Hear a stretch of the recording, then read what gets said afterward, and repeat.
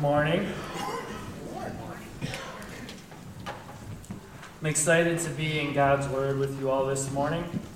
We're going to re-enter into our Kingdom of God series, but when Pastor Jeremiah had originally asked me to give the talk on this Sunday, I didn't realize it was his 40th birthday. And the inconvenience of not being at your church to be reminded that you're 40 from 50 different people is a real inconvenience. So, because we're sort of speaking on the same passage in a way, he's speaking on next week. He said he was going to listen to the recording this morning. And I thought, what a great way for him to hear a happy birthday from his congregation than for me to take the mic, point it out, and all of you to sing nice and loud for me, happy birthday to Jeremiah, who's 40 today for the recording. So, happy birthday to you. Happy birthday to you. Happy birthday, Jeremiah. Happy birthday to you. Happy birthday, old man. Happy birthday, Jeremiah. We would not be the same without you. Thanks, brother. So as we re-enter our time into the Kingdom of God series, we're going to have a message entitled Kingdom Power for us. Last week, if you were with us, you heard some incredible stories from Joshua and Brad about what God's saving power looks like for our souls. And then 2 weeks ago, you may remember that Jeremiah talked about the sobering passage of Matthew 7, where it says, "Not all who call on the Lord will be saved." And this week we re-engage. We jump back into the text. And what a better way to do that than to cover chapter 8 and 9 in only a 35-minute presentation. But rather than flooding you with information, I'm going to outline these chapters for us, then highlight a specific angle for us to look at them with, and then we're going to see God's kingdom power through that. So, covering chapters 8 and 9, these are all stories with this common theme: physical healing, casting out demons, saving faith, God's miraculous power. Some of the most famous stories come out of Matthew 8 and 9, where Jesus heals the bleeding woman, or Jesus calms the storm when he's sleeping on the boat. Jesus casting the demons into pigs is featured here. He raises a little girl from the dead. And all of these stories of Jesus' kingdom power come to this climactic point in chapter 9, verses 35 through 38. And this is like the summit of the text for us. Jesus' kingdom power conquers the mountains of sickness and death, demonic possession, natural disasters. And then we get to 35 through 38 in chapter 9. We'll read it together, but I hope at the end of the morning, when we reread this, we will see a new sweetness of this text. Jesus went through all the towns and villages, teaching in their synagogues, proclaiming the good news of the kingdom and healing every disease and sickness. When he saw the crowds, he had compassion on them because they were harassed and helpless, like sheep without a shepherd. Then he said to his disciples, "The harvest is plentiful, but the workers are few. Ask the Lord of the harvest, therefore, to send out workers into his field." So Jesus has the power to save. We saw this last week with Joshua and Brad's story. Jesus also has the power to heal. We've heard that many times in this congregation, where people go in with cancer or other illnesses, and the Lord heals them from it. And as I thought about Brown Corners this week, I think our church does have a high view of God's ability to heal us and to save our souls. We've even heard Brad's testimony showing God has the power to control storms as well. But there's one thing that Jesus also talked about in this passage, and that we're going to spend this morning looking at together. In Matthew chapter 8 and 9, we see Jesus' power to cast out demons. We're going to consider that. And then we'll end on those verses that we just read together this morning. But before we begin, I think it's important for us to recognize the spiritual realm and its complications to it. because it manifests itself in different ways. For some parts of the globe, witch doctors and supernatural strength and severe possession can be seen pretty frequently. But for other areas, demonic possession doesn't look the same. Let's consider what we can know about evil, demons, and the devil. And so I've made a list for us this morning. First, what do we know about the forces of evil? And to be honest with you, I would say not much. They're talked about often in the Bible. Nearly every culture and religion has some sort of explanation of the evil one, but that's the problem. Everyone has an idea of it, but if we're going to try and pin it down, it gets really complex after that. What else can we know? Well, first we know the forces of evil were actually not always evil. In fact, they were majestic, angelic. They were heavenly. Good and evil have not always existed together. Goodness is eternal. Evil had a starting point, and it has an expiration date. There's a line from a song by a popular artist called NF that says, "People change, even Satan used to be an angel." What else do we know? Well, we know their intentions because we see Satan's intentions in Isaiah chapter 14. And we'll read through these intentions together. "How you are fallen from heaven, O Lucifer, son of the morning. How you are cut down to the grounds, you who weaken the nations. For you have said in your heart, I will ascend into heaven. I will exalt my throne above the stars of God. I will be like the Most High. Yet you shall be brought down to Sheol, to the lowest depths of the pit." The intentions of Satan and demons are rising above God, being greater than the creator of the universe. And this is important to state because all other wickedness flows out of that. And if we're not careful, we can let our modern horror movies dictate too much about what we believe about the forces of evil. And this is coming from a guy who's never seen a horror movie. But the commercials alone have been enough to affect my view of how Satan actually works. We have to start with the reality that everything that is evil starts out with the intentions of being greater than God, of wanting more control than God has. And the fruit of that is just the byproduct of that basic desire. How about what else? Well, there's three other things that I think are important for us to consider. The next is that the Bible depicts Satan as three different kinds of animals. As a lion, as a wolf, and as a snake. What's significant about these three? Well, they're all predators. And for each of these, by the time you're seeing them, it's often too late. You see, even the Bible says that Satan prowls around like a roaring lion looking for someone to devour and destroy. But here's the thing with lions and wolves and snakes. They don't run around the woods like a police car siren making noises everywhere they go. They're silent. They sneak up on you. They spy on you. And the only time that they make a noise is when they want you to hear them. Secondly, the first demon that Jesus casts out in the New Testament is actually done in a church. And I think that speaks enough on its own. Jesus doesn't need to go to the brothel to cast out a demon. He doesn't need to go to the corrupt government. He can do it right into the church. And if we see that in Jesus' day, there were demons present for worship and manipulating people, then we'd be naive to not think that even today demons are still actively present fighting against our church services. And then finally, the Bible says that Satan is a deceiver. It doesn't depict him as the boogeyman that our movies have made him out to be. What we see in the Garden of Eden are lies. What we see happen to Job and all of his suffering are lies. What we see Satan whispering to Jesus in his 40 days in the desert are lies.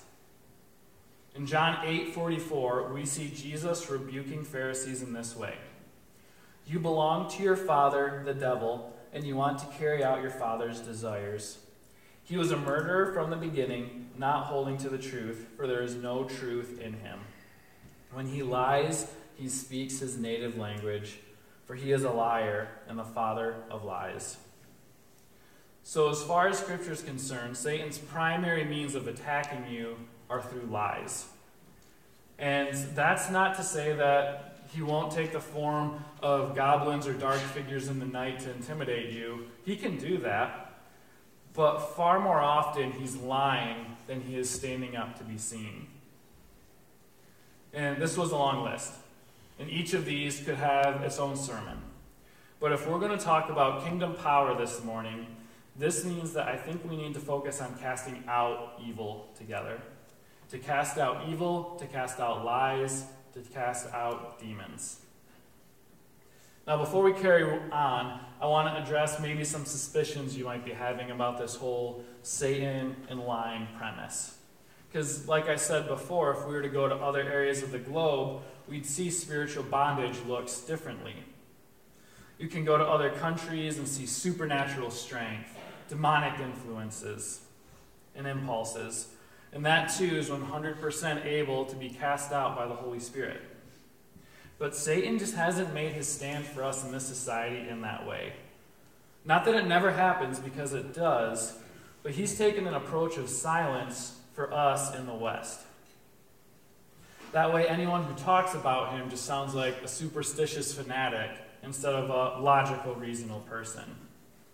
And through this silence, Satan has flooded our homes, our marriages, our kids, our churches, schools, and government with lies. Lies upon lies upon lies. And if you observe the world through this lens, that every lie has its own little demonic entity to it, none of us would ever leave our homes out of fear. But in an oversimplified way, the Bible actually implies that it's that. To carry on, lies are the language of evil. And so for us, when we're lying to God, it's like we're speaking an entirely different language. And how do we know this? Well, let's consider what happens when you call someone out who's been living in a lie for a long time. Do they respond in a warm, affectionate way of saying, "Thanks, brother, you caught me in this lie that I've been giving to people for over a decade. I am so glad that you've finally taken the time to address this lie that I've been giving to people"? No. That's not how people react when you catch them in a lie. In fact, what happens? They get mean. They'll get defensive of themselves. They'll go on the offensive against you.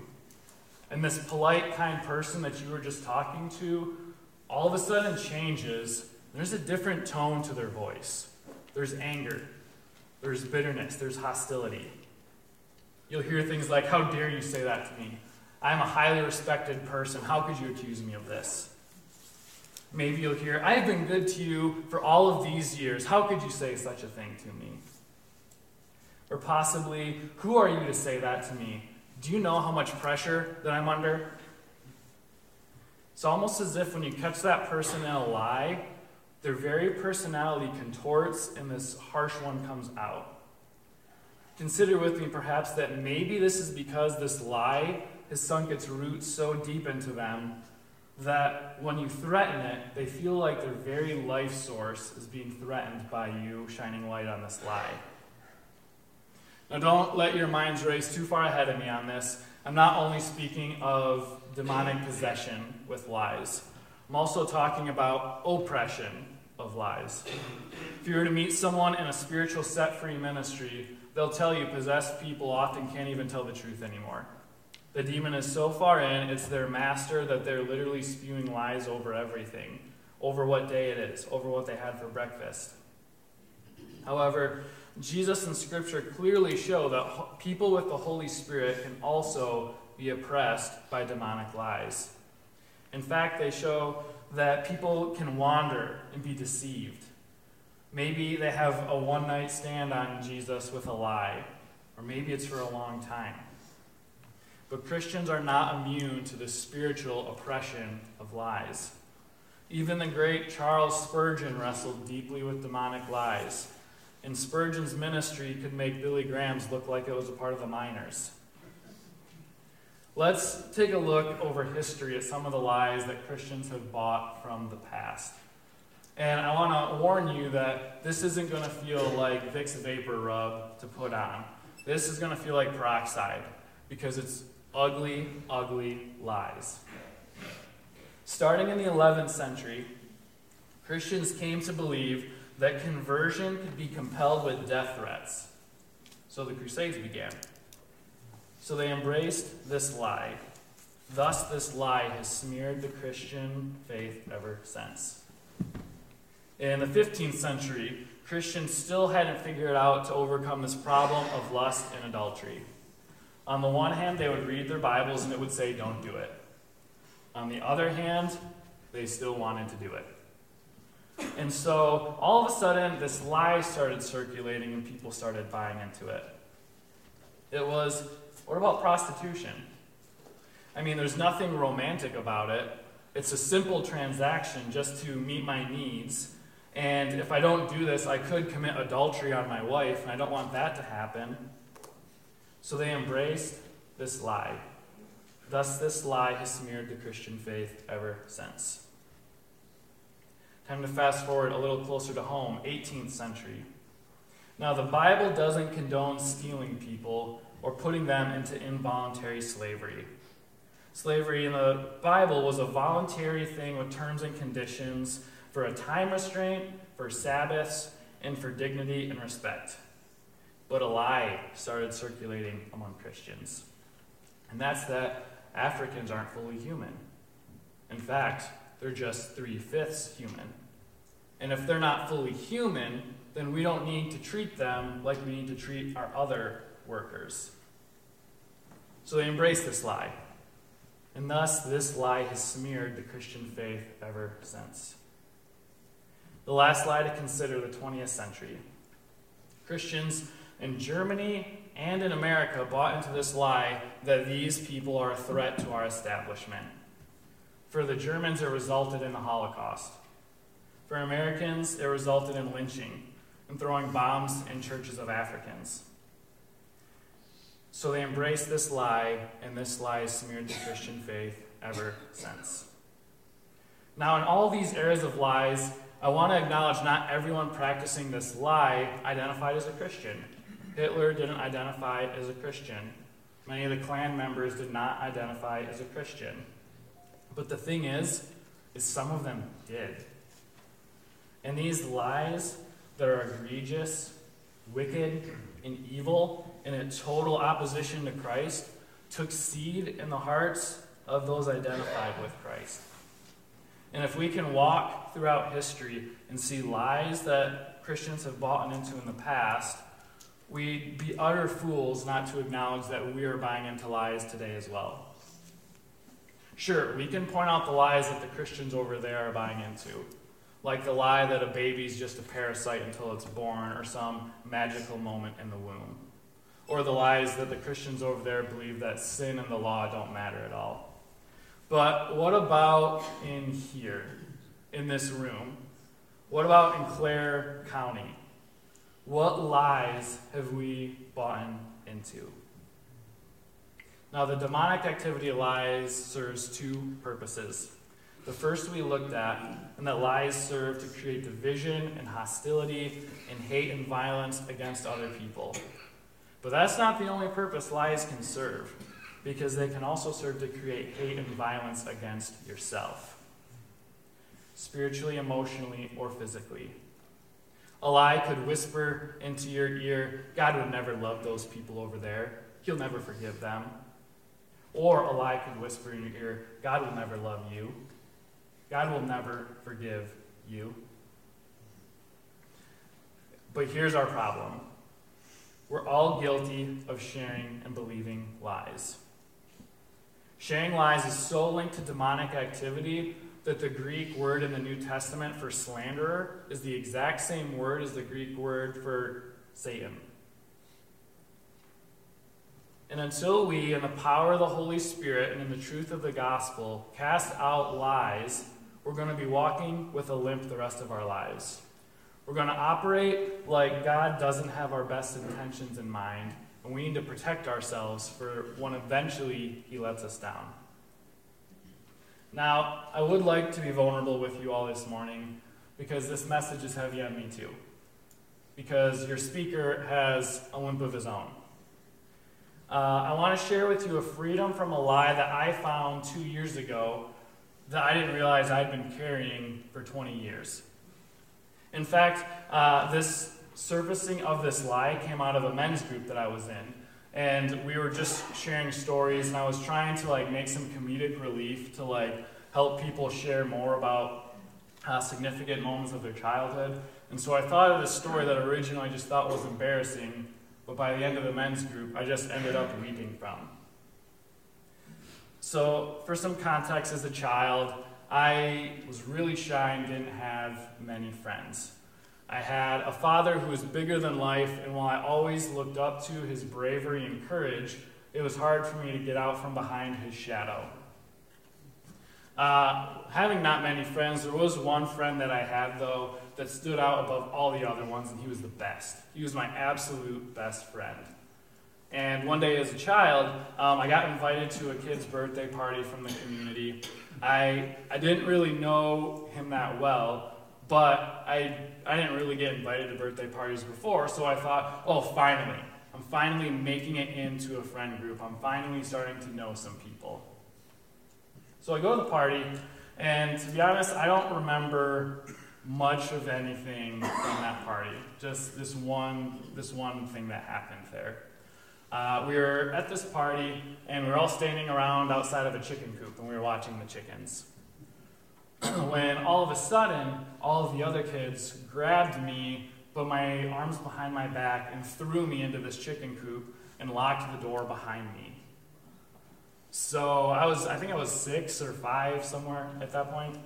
But I was panicking. The chickens were also panicking. But the only thing that I remember from this party is standing in this pen in this wall of kids pointing and laughing at me and me being locked inside. And this best friend, the only true friend I thought I had, was right in the middle of the group pointing and laughing with them. So I remember the mom came and got me out, but then my parents came to pick me up after the party. I don't remember if I stayed for the whole thing or if they had to come early for me. But the only other memory I have is sitting into the car and thinking, that will never happen to me again. And for the next 20 years, I lived my life under that mindset of I can never be in that position again. Cast out, mocked, laughed at, isolated. And so what did that practically look like for me? Well, I would socially throw people into the chicken coop so I would never have to be. The sports teams I would be on, if someone was doing better than me, I would cheap shot them so that I would still be able to get the starting spot. Socially, if I started to lose one friend, I would sacrifice a lesser friend by telling a vulnerable thing about them so everyone else would laugh at them and then I would stay in the inner circle.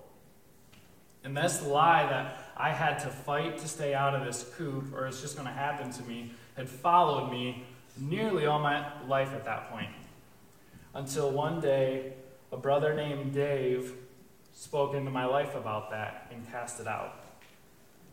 But here's the thing. I was a born-again Christian. I was baptized. I was a missionary, for Pete's sake. But that lie had oppressed me for 2 decades. And a crater was left behind.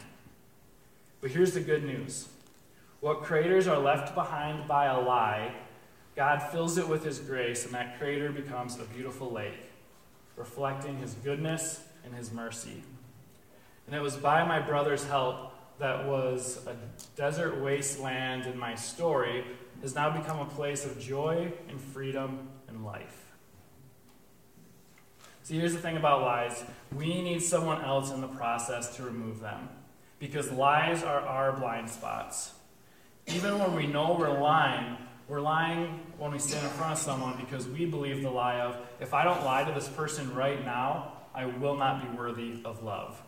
And so I have to lie. We can't cast out our own lies. We need a truth teller. We need someone to come who knows what the truth is and can apply it to us correctly. And friends, there's only been one person in the history of the world whose coming claims to be and is the truth, the way, and the life.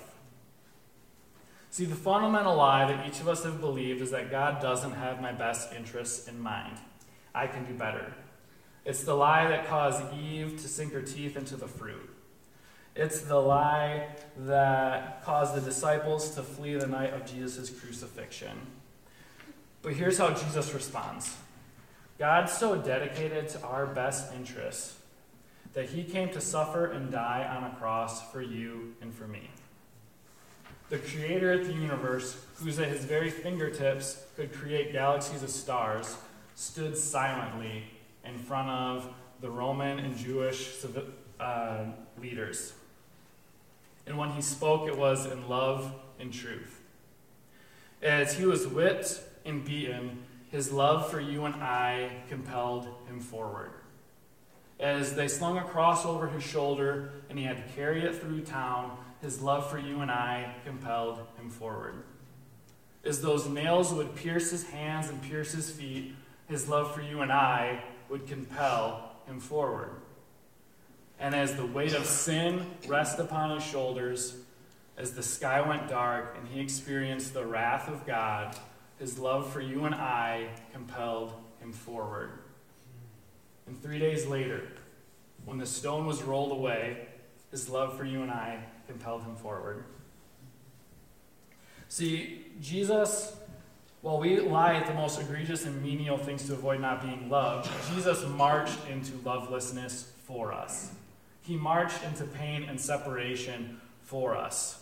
While we throw people into the chicken coops of life, he went into the ultimate one for us. He was mocked, pointed at, spit on, for the good of those who love him. And that is Jesus.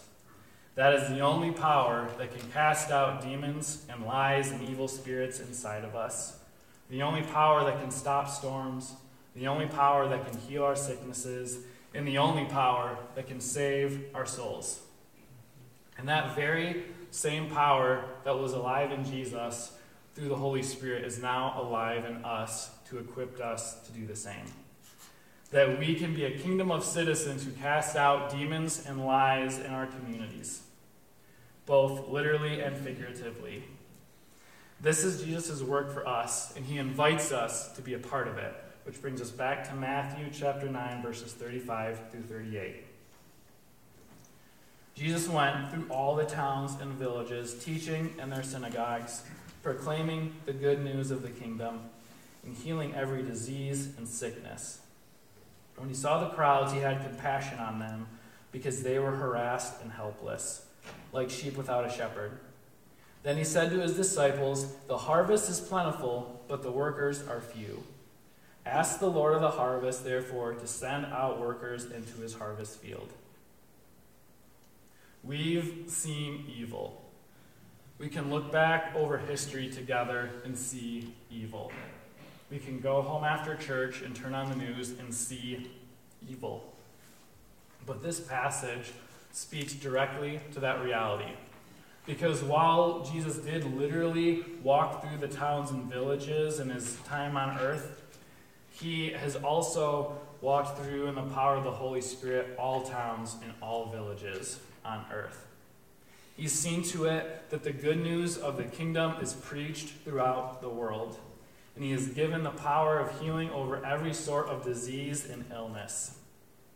From Genesis 3 in the fall to 2020 and the years that follow, Jesus has looked over the crowds, he's looked over the masses, he's looked over the world, and he's had compassion on them because they wandered about like sheep without a shepherd, harassed.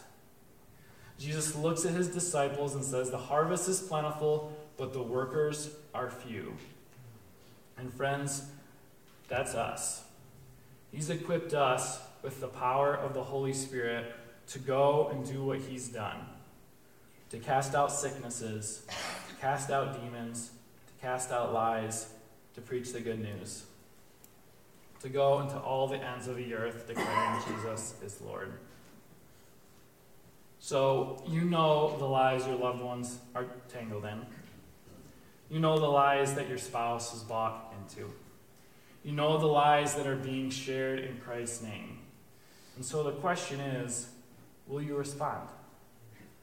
Will you cast out the lies that your friend is believing that's leading him or her into an affair? Will you cast out the lies from a coworker that says the problem with the world are the people from that town, or that skin color, or that country? Will you tell your family member that their love of money and their career is costing them their family and their soul? Will you tell your friend who's so downcast that they don't even feel like living anymore, that God loves them and has a plan for their life? And will you tell yourself the truth that the loved ones have been telling you for a long time? Maybe your desire for security is threatening your marriage and your family, and you're working too much. Maybe your ego is causing you to seek attention from someone that isn't your spouse. And my only heed to you is that Jesus often rebuked through tears. And before you go out guns blazing about these things, I ask you to cast out lies with the posture of someone going to a family member on their deathbed, praying for their healing, praying for their recovery, and with tears streaming down your face, asking the Lord to save them from this situation. I'm going to invite up my brother Tom for this part of this morning. When I was working on this talk late in the week, I thought of the hymn Softly and Tenderly. And I don't think I have the molasses voice that Tom has to sing that for you this morning. But Tom's just going to sing a chorus and verse for us. That as we go out to cast out these lies that are wrapped around our spouses and our children and our community, I want us to do so with this hymn in mind. Lyrics are behind you, Tom, not on the back wall.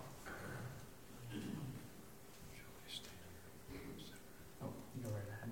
If you know the song, you can sing along with him, but Tom's just going to sing this a cappella for us as we reflect. You can sing along if you want.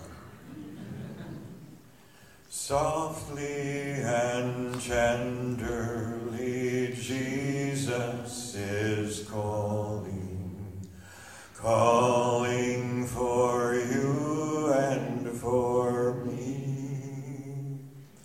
See on the portals he's watching and waiting, waiting for you and for me. Come home,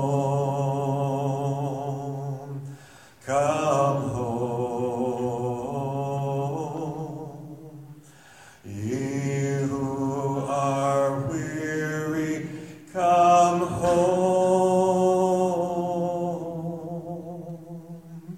earnestly, tenderly, Jesus is calling, calling, oh sinner, come home. Thanks, brother. So will you come home? Will you, in the power of the Holy Spirit, cast out lies so that your brothers and sisters can come home? Will you stand in the face of the angry person who's been walking in a lie for decades? And will you give them that opportunity to cast it aside? That this crater left in their heart from years of lying to themselves can be filled with God's grace to become a beautiful lake, like a Lake Michigan sunset. Let's pray together. Father, you are the holder of truth. You are truth. And we are so desperately in need of truth that we don't even know what to do with ourselves. We're so quick to believe lies, lies about you, lies about other people, lies about our self-worth. God, would you, in your grace and mercy, cast those out of this room now? That we would see that we are children of the King. That we would see those other people that we can't stand as created in the image of God. That we would see the love on Calvary was given for us that we might become adopted sons and daughters of God. Lord, would the lies come undone? Would lakes come into hearts? And would wastelands be as vibrant as the Garden of Eden this morning?